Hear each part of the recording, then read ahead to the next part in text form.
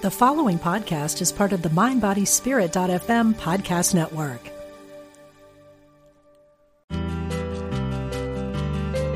We're glad you found us. This is Unity Online Radio, the voice of an awakening world.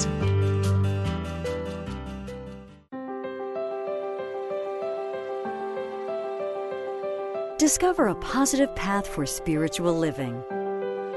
Welcome to Voices of Unity with Reverend Ellen Debenport. This is Voices of Unity. I'm Ellen Debenport. This is a show that invites different New Thought leaders to share their wisdom and expertise so that you can dive deep into spiritual topics and discover new ideas and practices that will enhance your life.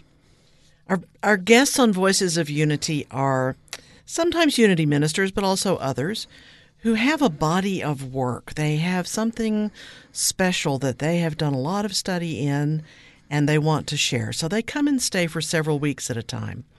And we are in week 5. This is the final week with Reverend Kelly Isola, who has been talking about Unity's co-founder, Myrtle Fillmore.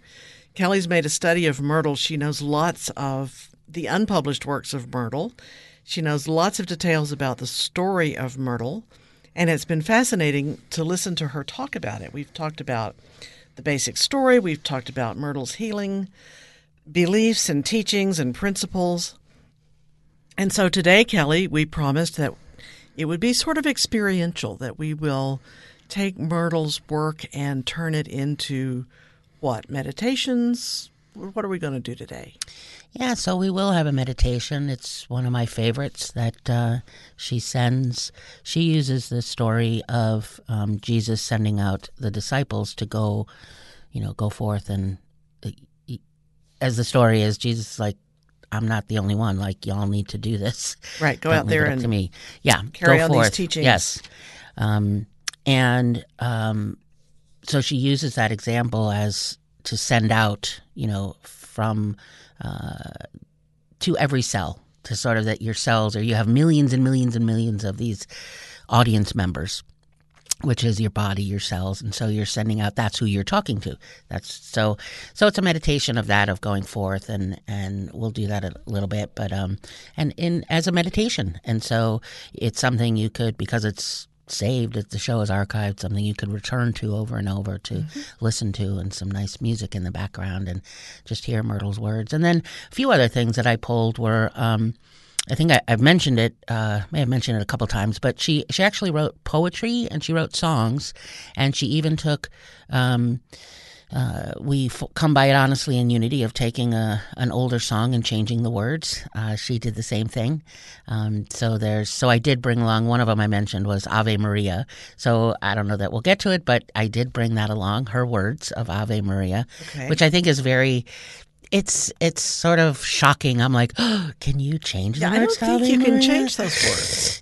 Doesn't lightning come from the sky or something? But we have some music directors. The record should show. We have some music directors in Unity who are very strict about not changing other composers' words. Yes.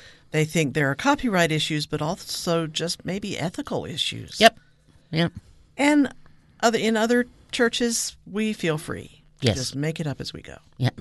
So, I mean, I would, it's just, I just brought it along. I don't know if we'll get to it, but. I've been curious this whole time. Okay. About how she changed those words. So, but don't worry, I'm not going to sing it. Okay.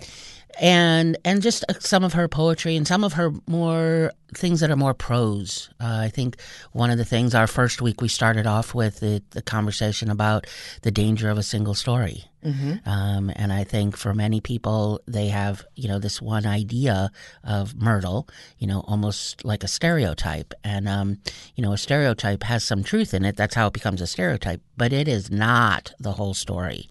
And so that's one of the reasons that I several years ago, or even longer, but really started to take a deeper dive and just find out a little bit more who this woman was, because I knew there was much more than what I read in How to Let God Help You and in Myrtle Fillmore's Healing Letters. You just have to go trolling for the gold, and I have the benefit of being here at Unity Village, so I can go hang out in the archives and bug, the right. archivists and try and go through things. And it's really one of the things that I find so enjoyable about it is that there's a lot of things that are filed and labeled, with particular sort of keywords, but keywords from 80 years ago. 100 years ago. So by today's labeling and filing standards, some things are not so easy. So I kind of stumble across some interesting things. And actually, one of them is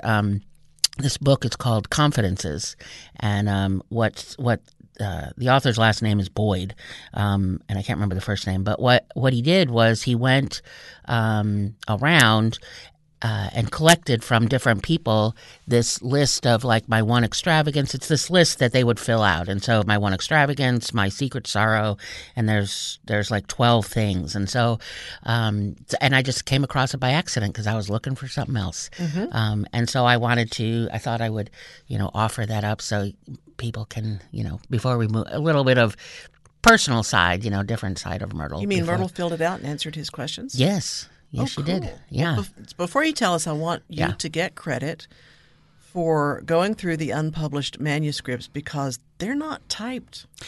Not all of them. Myrtle's handwriting, and it's not easy. No. So I appreciate you're doing the work you've done there. Well, and some of them are, and interestingly, I found out that that ones are handwritten. That you now find, you can also find, someone typed that up 50 years ago, but it's not necessarily in the same filing drawer.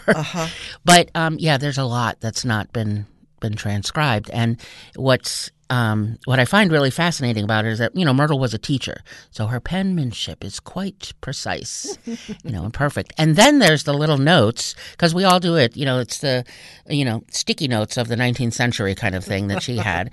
But then you come across these little bits of paper that have this, that look like a doctor or pharmacist wrote, and you sort of turn it sideways. Or I run it through Photoshop and start to try to tease out the contrast, and so I can kind of make up the words. And if you see enough writing, that's Myrtle's R or that's Myrtle's T, and some of it is how they were taught to do handwriting, right? Which I've now come to learn a few years ago that they don't actually teach penmanship in school anymore, or cursive writing. Apparently, no, not at all. I guess they expect everyone to be on a keyboard from the time they're two. I guess I'm not sure how I feel about that, but so it is. Sometimes it's a gift because it requires you to slow down. And be with the content and try to make out the words and recognize where you're trying to fill in what you want the word to be. And maybe it's not. I know. It's a really, there's more, even unbeknownst to me, just trying to decipher her own penmanship, she's coming through offering moments of healing. How noticing my own cognitive bias or my own preference that I want a word to be. And when I realize it's not that word, I'm like, I wanted it to be a different word. Or I might get, great, that's a great word. So did she say some things you wish she hadn't? I think there's things she said that I wish she had explained a little more. One of the tricky things about reading Charles or Myrtle Fillmore is very often I find I need to read them in chronological order because, like you and I, there's an evolution of thought.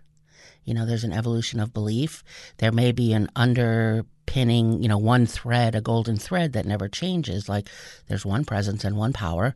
God is source and omnipotent and omnipresent, but you can see with both of them sort of, shifting up a little bit and changing a little bit of language or how to express or adding new vocabulary. And I think it's important to notice that because otherwise you're back at that danger of a single story. And all of us have evolved. So so things I wish she would have explained a little bit more is there is the chapter in Healing Letters that's titled No Incurable Disease. And I think that trips people up. Yes, because she flat out says there's no incurable disease. Right. And that's one of those that needs a little unpacking. And that while the backstory of kind of, you don't have the letter the person wrote. And so you have to keep in mind with those that she's writing. It doesn't mean she doesn't believe that, but also I have to keep in mind that she's writing for the person that wrote in, and potentially writing in a way they can hear. And sometimes very bluntly, sometimes very directly, and sometimes a little bit softer, so maybe the person can hear it. Like you can tell when someone is sort of still holding on to maybe some old beliefs, but has been introduced to new ones, but hasn't made the leap yet, because you have to let go. You have to, but wait, I've been comfortable with this way of thinking about Jesus for, 40 years, and now I got to move over here. And how do as Dorothy Pearson used to say, don't go messing with my Jesus, right? And so that's one of those, the no incurable disease. I when I teach healing and wholeness, and I teach anything about Myrtle, we spend time talking about that. And one of the places it goes, I think, that I don't think Myrtle intended, was that that you are solely responsible for your disease. Mm-hmm. And I think that that's not what she... I don't know. I mean, I've taught healing and wholeness too, and she seems to be pretty clear that illness is something wrong in your consciousness. Yes, and I think back out a little bit further, what's in my consciousness is also informed by collective consciousness. Certainly, yes. So that's what I mean when I say it's, I think, had a little more been given around the context of that no incurable disease, that you are solely, like you live in a bubble, and you are solely responsible for your illness. And I think it gets a little dangerous with metaphysical malpractice when we go down that road, because if I have to back it out a little bit, like where did that idea come from, that what you hold in consciousness, plays out in our body, because I don't disagree at all with that. And where does what I have in consciousness, how is that informed? It's the lens I view the world. We are living in an ocean of belief in aging and sickness, and eventually it'll happen to you. Yeah, belief. Yeah. Well, she knew that death would come. She knew, a couple days before she died. She knew that I think I'm coming to the end of my life. Right. So she wasn't. It wasn't that she, at least at that point, it wasn't thinking I'm going to live forever.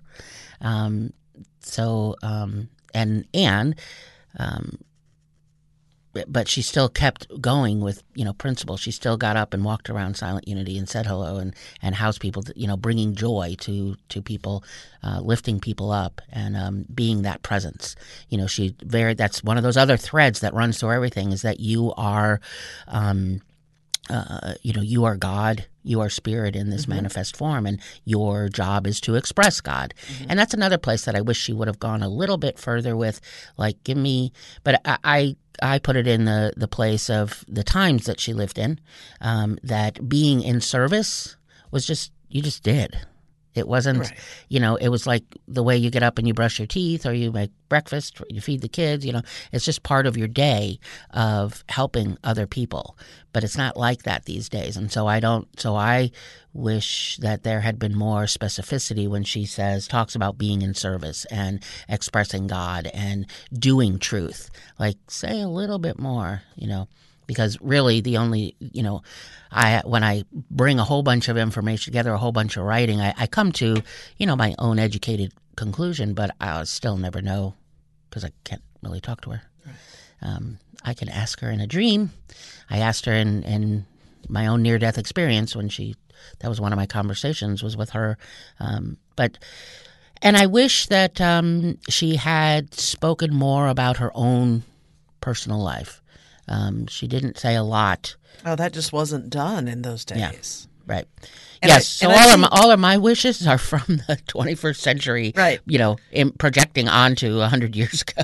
Right. I think not only did you not talk about yourself, but they also didn't want to interfere with the principle they were teaching, right? By making it personal, right?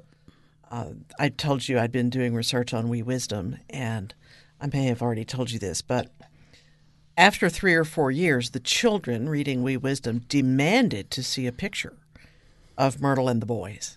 And so in 1898, she had them all sit for a photograph, which I guess was a big deal to have done then, and put it in the magazine so the children could see who it was coming from.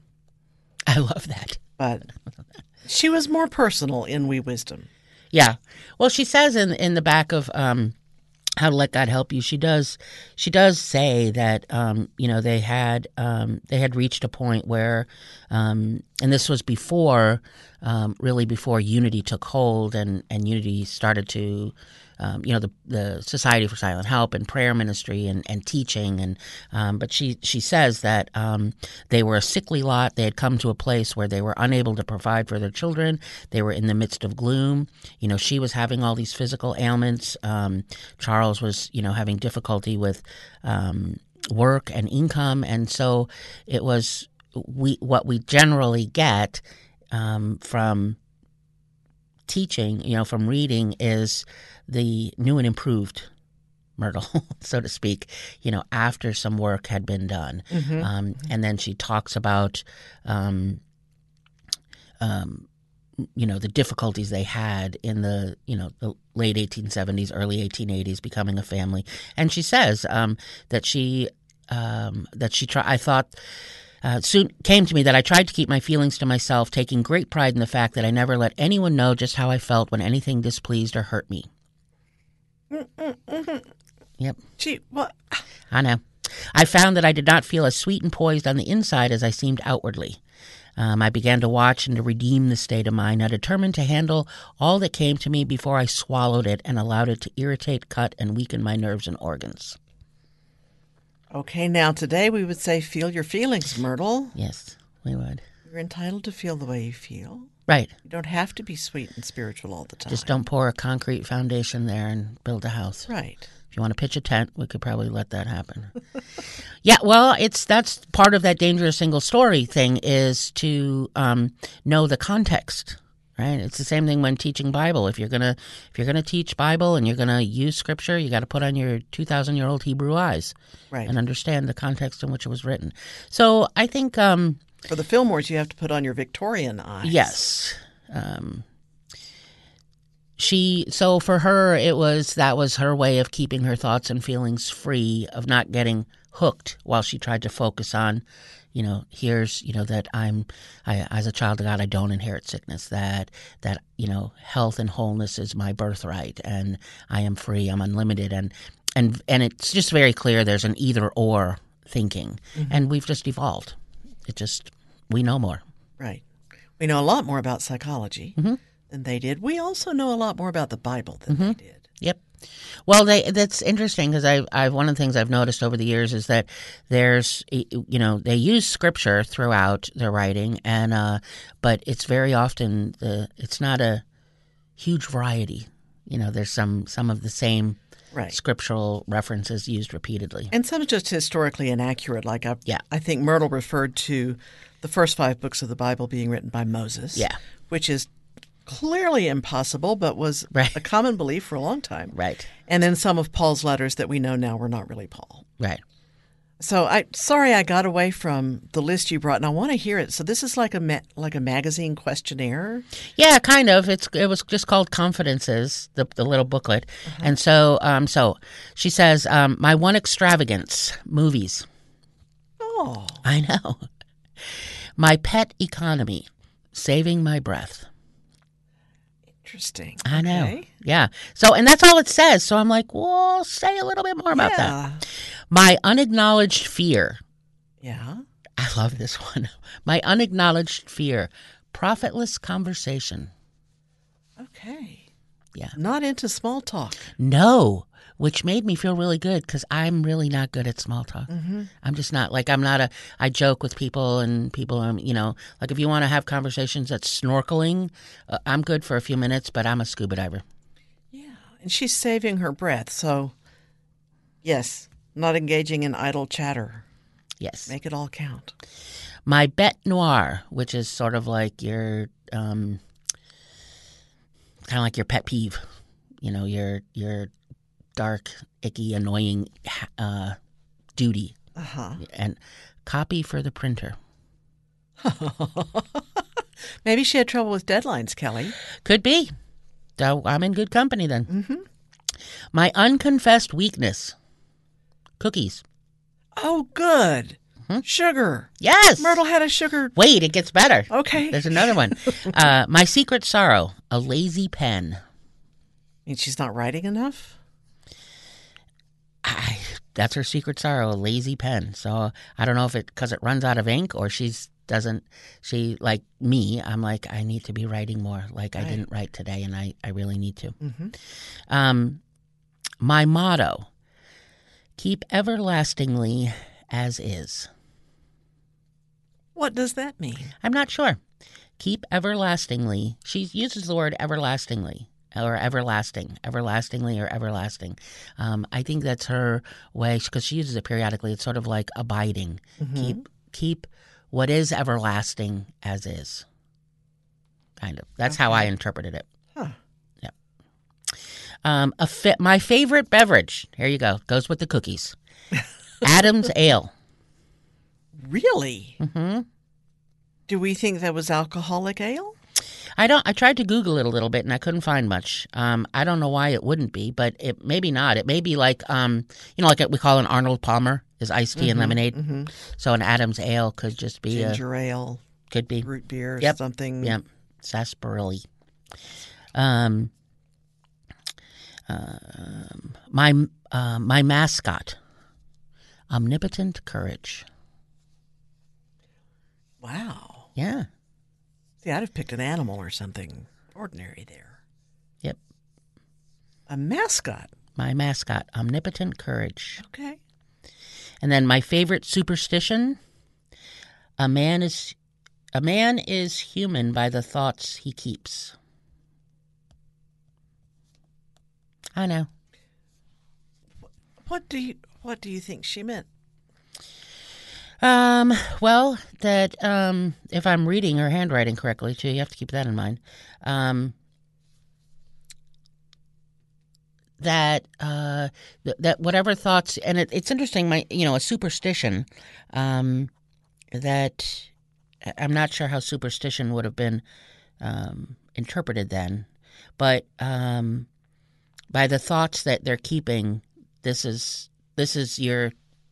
It almost sounds to me like you're in this box, and like I believe that I'm human just simply by the thoughts that I keep, not sort of there's more to the picture. So, a superstition of my personality is all I am. Yeah. Okay. Yeah. That might and be yeah, and then my unlucky day. Yeah. One of fruitless effort. Wow, she wanted to make every minute count. Mm-hmm. Every word, every minute. With a cookie and some Adam's Ale. I love knowing that about her. Yeah. Yep. Just that's what I like, the little personal things and getting copy to the printer. Like, ugh, God, right. Here it is again. Right, another deadline. Didn't I just do this last week? Right. Kind of thing. So, yeah, I really I'm like, when I came across that. And, and Charles is, they asked Charles too. And his is, his pet economy is no Christmas presents, coming or going. Huh. He didn't want people spending money on gifts. Okay. His one extravagance. I thought, I'm not sure how you put that in today's extravagance. 5-cent dishes at the Unity Inn. That was a big splurge? Apparently. Huh. Yep. Okay. And his favorite motto, everything is lovely and the goose honks high. That's, he fairly sizzled with zeal. His unlucky day, none. All days look lucky to me. Wow. Is this not an entrepreneur or This what? is, yes. Right. He's Tony Robbins. Yes. And my mascot, true words rightly spoken. Okay. I'd love to know their definition of mascot. Yeah. I'd have to do more research. Didn't do that one. It's very easy to go down other rabbit holes. There must be lots of them when you're doing this research. There is. It's one. I probably would have more things, written up, typed up from the handwriting, and other things more organized. But I always get sucked into another box of handwritten things, and it's labeled, gratitude. But you start going through it, and you're like, okay, this isn't gratitude, but I'm like this. Okay, I think we need to get a historian, maybe our archivist, on Adam's ale. Yeah. And find out what it was and start remanufacturing it from Unity. That would be a great idea. At least serve it at the bookstore coffee bar. If we ever find out what it is. Ale and cookies in the afternoon. She doesn't say what kind of cookies. Maybe she wasn't, she didn't cook, so maybe she wasn't picky about which cookies. Whatever her mother-in-law made for her. That's true. Maybe they were peanut butter cookies, since the peanut butter pie has such a... That could be. I don't know. I'll have to do a little research on what Adam's ale is. I think it's, I don't think either one of them were anti-drinking, like totally anti-drink alcoholic beverages. I think they recognize like anything in moderation, or excess. Right, because they urged health and moderation, fresh air, plenty of sleep. Right. Healthy vegetarian food. Right. Yep. But I love knowing she had a sweet tooth. Yep. Yep. And was sorrowful for a lazy pen. Yeah. Thanks for bringing that. That's delightful. I think we just have about a minute left. But one of the things I've loved about this series is getting away from the one story, the single story of Myrtle. So we will get into the more experiential Myrtle when we come back after these messages. This is Voices of Unity.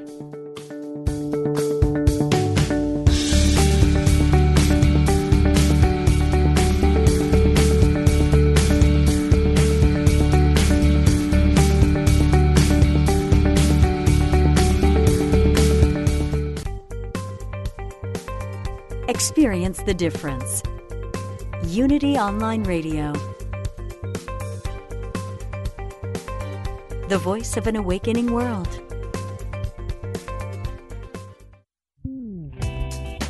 It takes you to power Unity Online Radio. If you'd like to make a positive difference in the world, you can by contributing to this global ministry. Unity Online Radio relies on listeners like you to support our broadcasts that send our messages out to an awakening world. Go to unityonlineradio.org and click on Donate today. Here's a Unity Wisdom Moment with Eric Butterworth. So we're always into this thing called time. It's very hard to free ourselves from the pressure and the limitations and the boundary lines which time sets down. So that in partial experience, in human consciousness, we have what we call deadlines, which are an abomination in human experience. But in the whole of things, we have only alive lines. We live in eternity, and time is always now. In the eternal of you, there is a completed whole, there's a finished kingdom, and all that you do and seek to do is always complete in infinite mind. And as we say, it can be done in a twinkling of a second, or it can be done in hours, it can be done in days, or we can stew and fret about it all of our lives. In God, it is now done. To hear more talks from Eric Butterworth, visit truthunity.net. Experts say picking up a pen and paper and writing things down can have some amazing benefits. Spark some creativity by sketching, doodling, and writing down what you want in life with a set of Unity Inspiration Notepads. They come in 3 inspirational designs with themes of gratitude, intention setting, and visualization. These are great tools to keep on your desk and use every day. Just $12.99 for a set of 3. Pick up yours today at unityonline.org/shop. Since 1924, Daily Word has offered inspiration and practical teachings through daily prayer messages to help people of all faiths live happy, healthy lives. The magazine includes 2 months of daily affirmations, messages, articles, and spiritual poetry to help you get inspired. Subscriptions are available for print editions in large type and Spanish, as well as the digital subscription package that includes the online magazine with audio, smartphone app, and daily email. Get your subscription today. Visit dailyword.com or unity.org.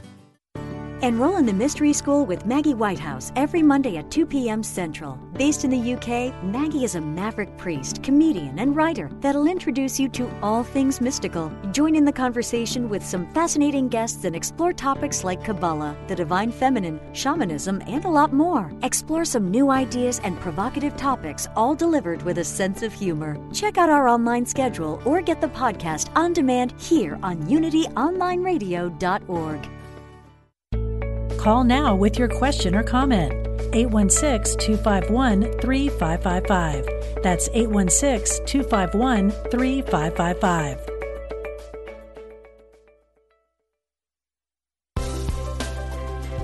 Thanks for joining us. Welcome back to Voices of Unity with Reverend Ellen Debenport. We are back with Voices of Unity. We're at the end of a series about Myrtle Fillmore, Unity's co-founder, over 100 years ago.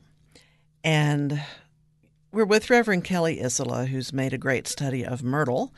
And so she has promised us a healing meditation based on what Myrtle taught. Or is this a meditation she actually used? It's a meditation. She actually did.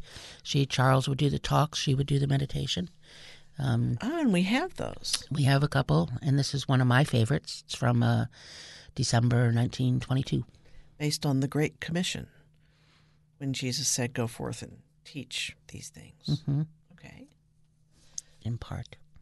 So what should we do? Start the meditation music?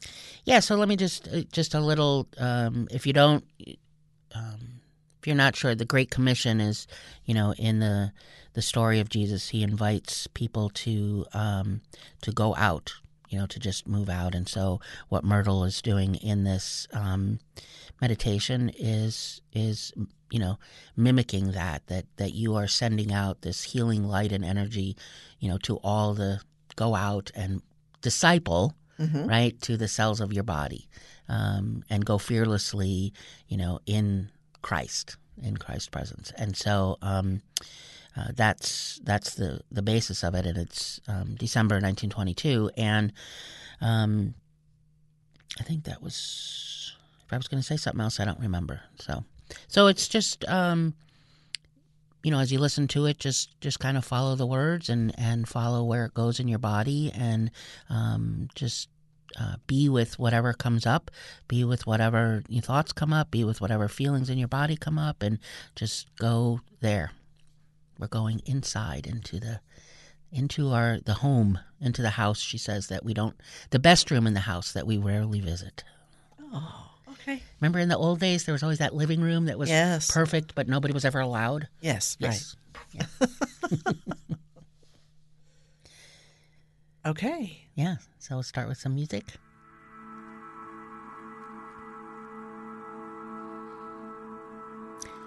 I'm going to ask you to go in spirit with me.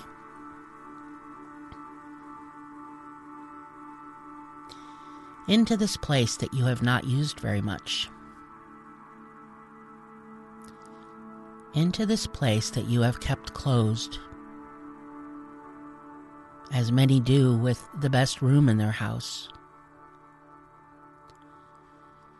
But this room is all ready for us to enter.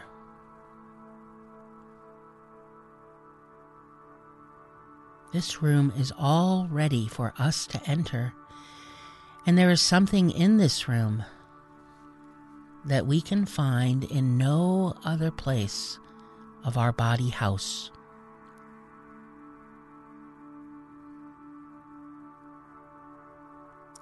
Something that has in it everything that we are longing to have in our possession.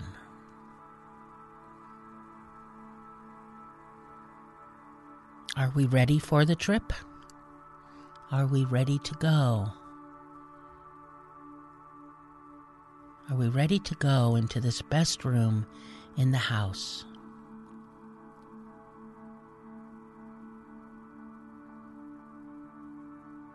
And so we step into it. We step into our body. Step into your heart space and close the door against the outer.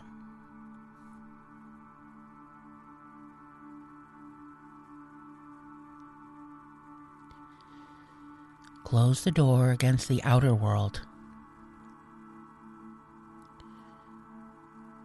The lesson today is where Jesus sent forth the 70, but we're going to take it in a different sense. We want now to do our ministry in this place that I am calling you to. And as we go into this place, into that inner room, it is lighted by the light that lights every man that comes into the world. So you will not be without light. We are going to address that light. For that light lights everyone that enters this place. For there is a spirit in every person. And in every person, this inspiration of the Almighty gives us understanding. And it is in this room where we want to go together to get this light, this understanding that is going to help us with our lesson today on how to live every moment of our lives.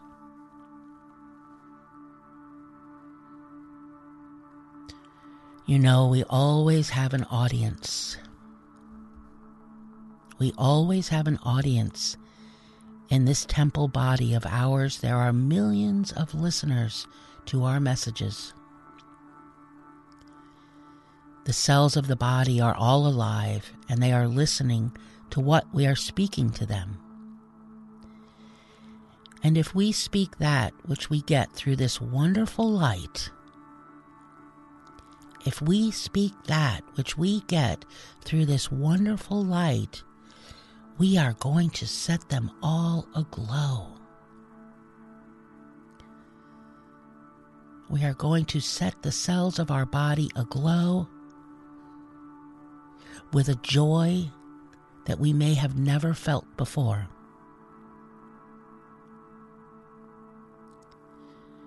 We are going to be glad to take this word with us into this place, into this moment now.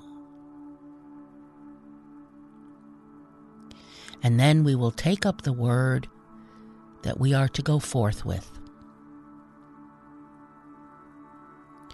We will take up the word, the light,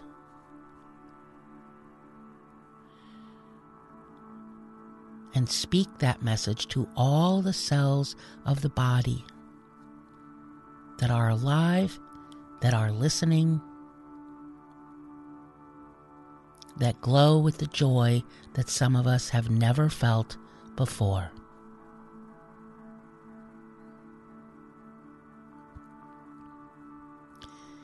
In this room, in this place, is the Christ presence.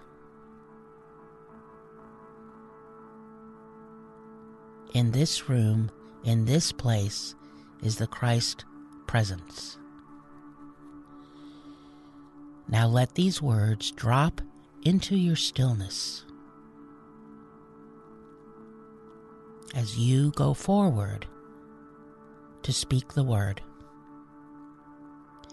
I go forth fearlessly in Christ to the redemption of soul and body.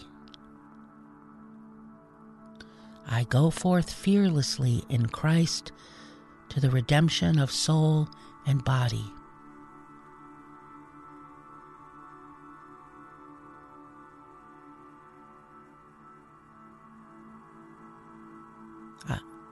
I go forth fearlessly in Christ to the redemption of soul and body.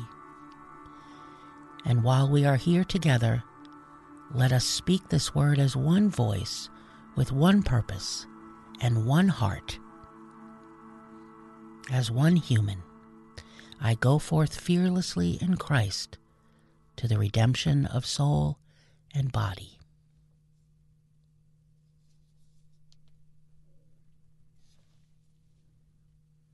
Amen.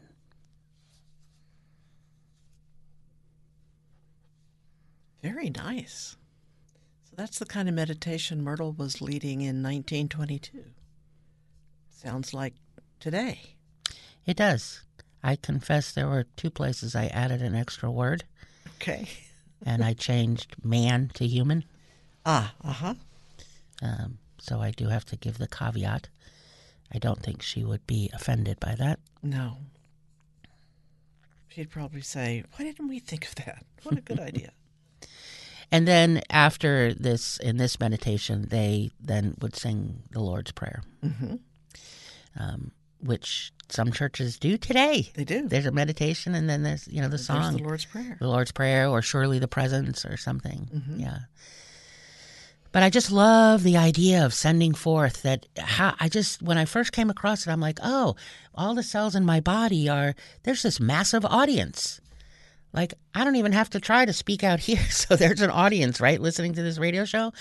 But there's this audience within me, every cell, or just, even if I just wanted to stick with my liver, how many audience members are in my liver, right? Or lungs, or, eye trouble, whatever. But just speaking that there's an audience and listening. There was a book years ago called Your Body Hears Every Word You Say. Which is true and a little scary. But those cells are listening. And I think they're like children. They're trying to do what you say. So if you say you're ugly and sick, they are. They do their best to be. Right. Which is why Myrtle apologized to her body for having said all those ugly things all those years when she was sick. After she learned it comes from the inside out. Right. And, in Myrtle's case, and certainly in mine, there's also the element of being told from the outside and bringing it in. Right? And because when you're 3 years old, there's no idea of I'm creating this in me. It's that, right. In being implanted, with ideas. But then there comes a point in life where you take on, okay, now what do I do with it? And you first have to even notice that you are saying things that need forgiveness. I didn't know that. When I first discovered, I once had one of the most powerful, difficult healing things that happened in my life was just maybe 8-9 years ago. I was actually standing in the front of a room teaching some Unity ministers about spiritual intelligence, and I had one of the ministers come up to me afterwards and tell me that I had no business standing in front of the room teaching this and teaching Unity principles because I was overweight. Wow. Right? Yeah. Okay, then. Well, at the time, I just stood there, like, trying to pull the knife out of my heart, and made it out of the room and made it out of the building and ran to someone else and sat in their office and just completely fell apart. But what I realized, it took me a couple of years, but it was about 10 years ago, I realized that that this person had said out loud things I was saying. Right. I don't know if I had said it that way, or that I had no right standing up there, but I realized that I had my own self-punishment going on about being overweight. And I'm still overweight, but it's not, I realized my upsetness was, well, he said out loud things that I'd already been saying. Right. Huge leap. I'm like, oh, and you want to love to hate the person, right? You want to I can't believe how cruel. It was cruel and it was mean. And I, like in the story of Joseph, right? I can use it for good. I can use it for evil. So I managed to find a way to use it for good, to recognize how I'm talking to myself, how I'm talking to my body. And, and Myrtle's idea of speaking to the body, words of love, words of kindness, and forgiving. I needed to act of forgiveness that, wow, Kelly, you wouldn't say that to your best friend, the things you say to yourself. Yeah. And for some of that, I turned to the Old Testament, where I learned that you can be a wonderful spiritual teacher and not be perfect. Yes. That's why I love the Old Testament. Everybody is flawed. We get to the New Testament and, try to prove Jesus was perfect. And not even remotely. And it's a good thing spiritual teachers don't have to be perfect, or we just wouldn't have any. Yep. And we have among Unity ministers recovering alcoholics and a couple who've been in prison, and everybody's got stuff. The brighter the light, the deeper the shadow. You think that's really true? I think in a lot of cases it is. Yeah. Some of the brightest lights, like Gandhi, bright light, did not treat his wife very well. Deep shadow. I don't know if it's always true, but it's for me, it's a good mantra. It's a good motto. It's a good mascot, right? I'll use the confidence word. It's a good mascot for me to bring along to remind myself that there isn't a perfection thing. And it's through my humanity that divinity shows up. Yes. It's how divinity is made known to me, to people around me, is through my humanity. So I could probably loosen up on myself a little bit. You mentioned earlier in the show talking to Myrtle during one of your near-death experiences. And I know you've mentioned that illness before on this show, but I don't know if you told about talking to Myrtle. Maybe I didn't. So I was in the hospital for a few weeks, gravely ill. I wasn't supposed to survive. And the middle week I was in ICU and some life support, and I would at least 2 near-death experiences where I knew that I was sort of dancing with that veil between worlds, and had conversations with a few people. One of them was Myrtle. And every time I say it out loud, I'm like, oh, someone's going to think I'm total whack job, or there's something, that, oh, she's that woo-woo new age, and so that's more of that conversation that needs forgiveness and healing, sort of talking about myself. But she just was very clear, like, what do you want to do? She was how I have discovered Myrtle to be: direct, compassionate, but direct. There's no pink frosting. What do you want to do? And at the time it was, which world do you want to live in? And since then it has evolved because when I'm going through things in archives and I'm typing up some of her glorious penmanship that can't be read, I'm visiting with her. Right? I'm just sort of in my own way, just kind of being with the energy of it. And so that question, what do you want to do, has evolved into, what do I want to give my life to? And so every day is an exercise, as I call it. For 3 years I've been working my way back to the land of the living, because you are permanently altered by near-death experiences, in some ways that are highly traumatic, some ways that are very peaceful, some ways that are just exceedingly mysterious, and you're lost in your own backyard. So I've taken that question of what do you want to give your life to, because I think Myrtle asked, I don't know if she ever asked that specific question, but it seemed to be a driving, thread for her of, what am I doing? What am I giving to the world? What do I want to give my life to? And for me, that's a bigger question than what's my passion or where's my area of giftedness. And it really helps me every day say, that's not it. And because some days I think we're like, I don't know what, but I know that isn't. Like, right, some days we know what not. But to what do I want to give my life to really works me to be focused on where's the energy, where is my healing work today. So that's my eternal question, and it comes up over and over when I read, through Myrtle, and it's it's the whole. I'll go back to the Ave Maria thing, and she changed the words, and the last sentence she changes to is, help us to aid each other in life's service everywhere. All right, so we have to hear Myrtle's lyrics to Ave Maria. Okay. Mighty and lowly, pure and most holy, bear in thy loving heart our prayer. Though faithless friends may grieve us, wealth and fortune leave us, great is thy love and comforting thy tender care. When eyes are tearful, when our hearts are fearful, grant us more love, more trust, more earnest aid in prayer. Sorrow has no place in thee, gracious is thy ministry. Teach us thy patient, tireless love to share. Mother, virtue defied, mercy in thee glorified, bear in thy loving heart my prayer. Sorrow flee away from thee, pain and care no more can be. Teach us thy gracious, patient love to share, the grace of bearing, the joy of sharing. Help us to aid each other in life service everywhere. Oh, nicely done. I know. It might be heretical, but it's pretty good. It is. Yeah.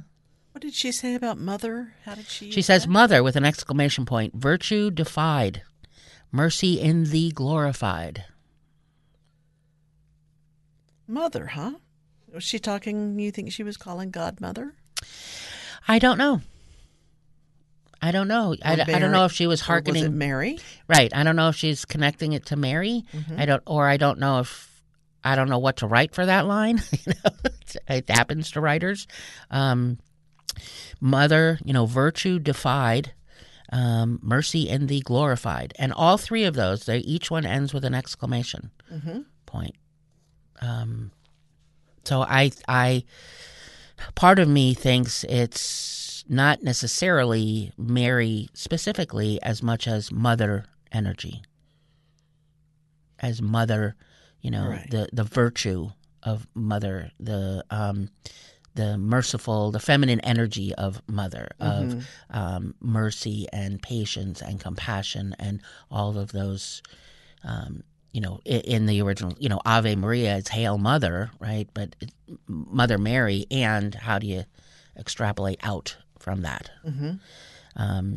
Because she writes, the words are kind of vague, not vague, but not doesn't sound as directed to a person as original Ave Maria does. But it's more of a, grant us more love, more trust, more aid in our prayer. So I don't know that it's speaking to Mary as much as the mother energy of God. But I'm totally making that up. That's what I'd like it to mean. That's the thing about when you research, you have to be clear with people. Yeah, and ends with service, which you mentioned when we talked about service. I know. Service as a part of healing. Yep. Help us to aid each other in life service everywhere. It occurs to me in her day, service to others was the only kind of service people got. This was pre-Roosevelt. There was no Social Security, no welfare, no job programs. So if you were in need, you were really dependent on the people who knew you. Yes. Family, neighbors, people in your church. It just wasn't really, I think there's quite a bit of maybe an upper class, but middle class, lower class. It wasn't really optional. You just did it. Right. Someone was hungry, you gave them a meal. Unless you're Myrtle, then you send them to your mother-in-law for a meal. It just wasn't, this is what you do. And she also is very clear that when people offer you support, you're not really in a position to turn them down. Like you don't get to deny someone the gift of them giving to you. Yeah. So we have maybe 3 minutes left, and I'm wondering how to wrap up this series.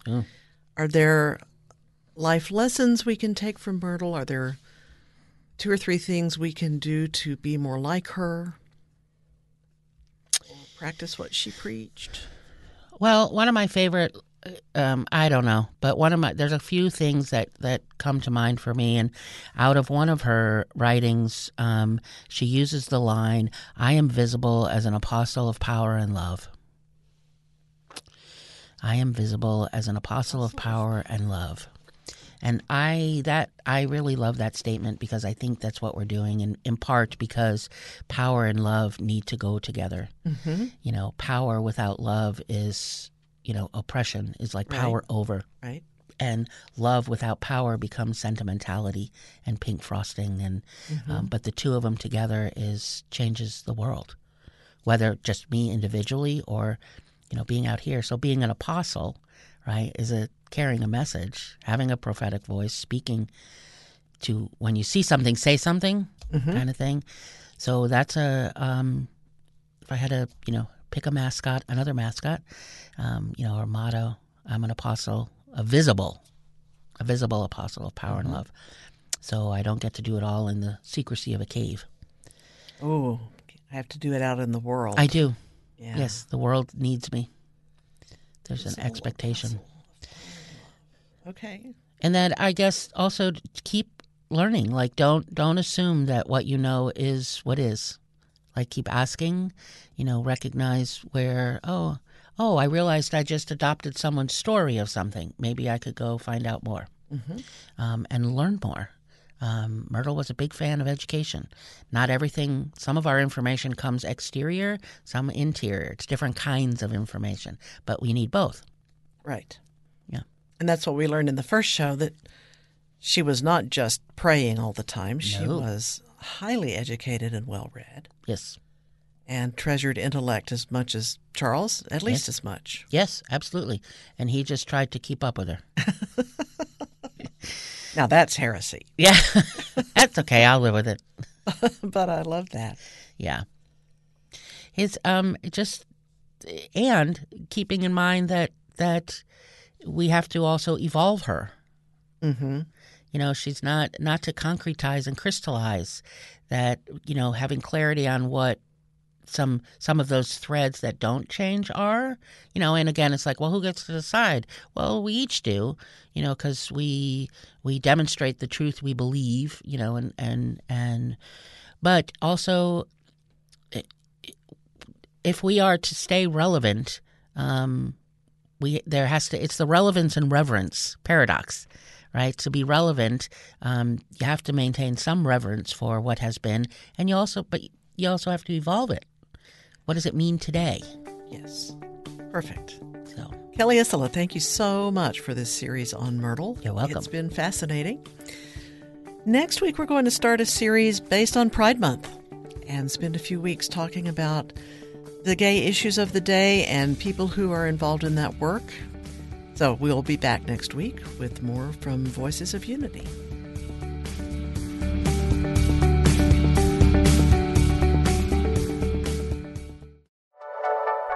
Thank you for listening. This is Unity Online Radio, the voice of an awakening world.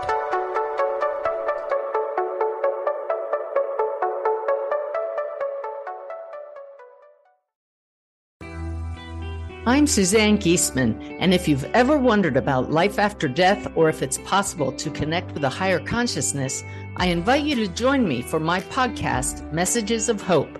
It's my mission to share with you that our loved ones who have passed are always with us, and we are so very loved. I want to teach you how to live a consciously connected and divinely guided life. Listen here on the MindBodySpirit.fm podcast network.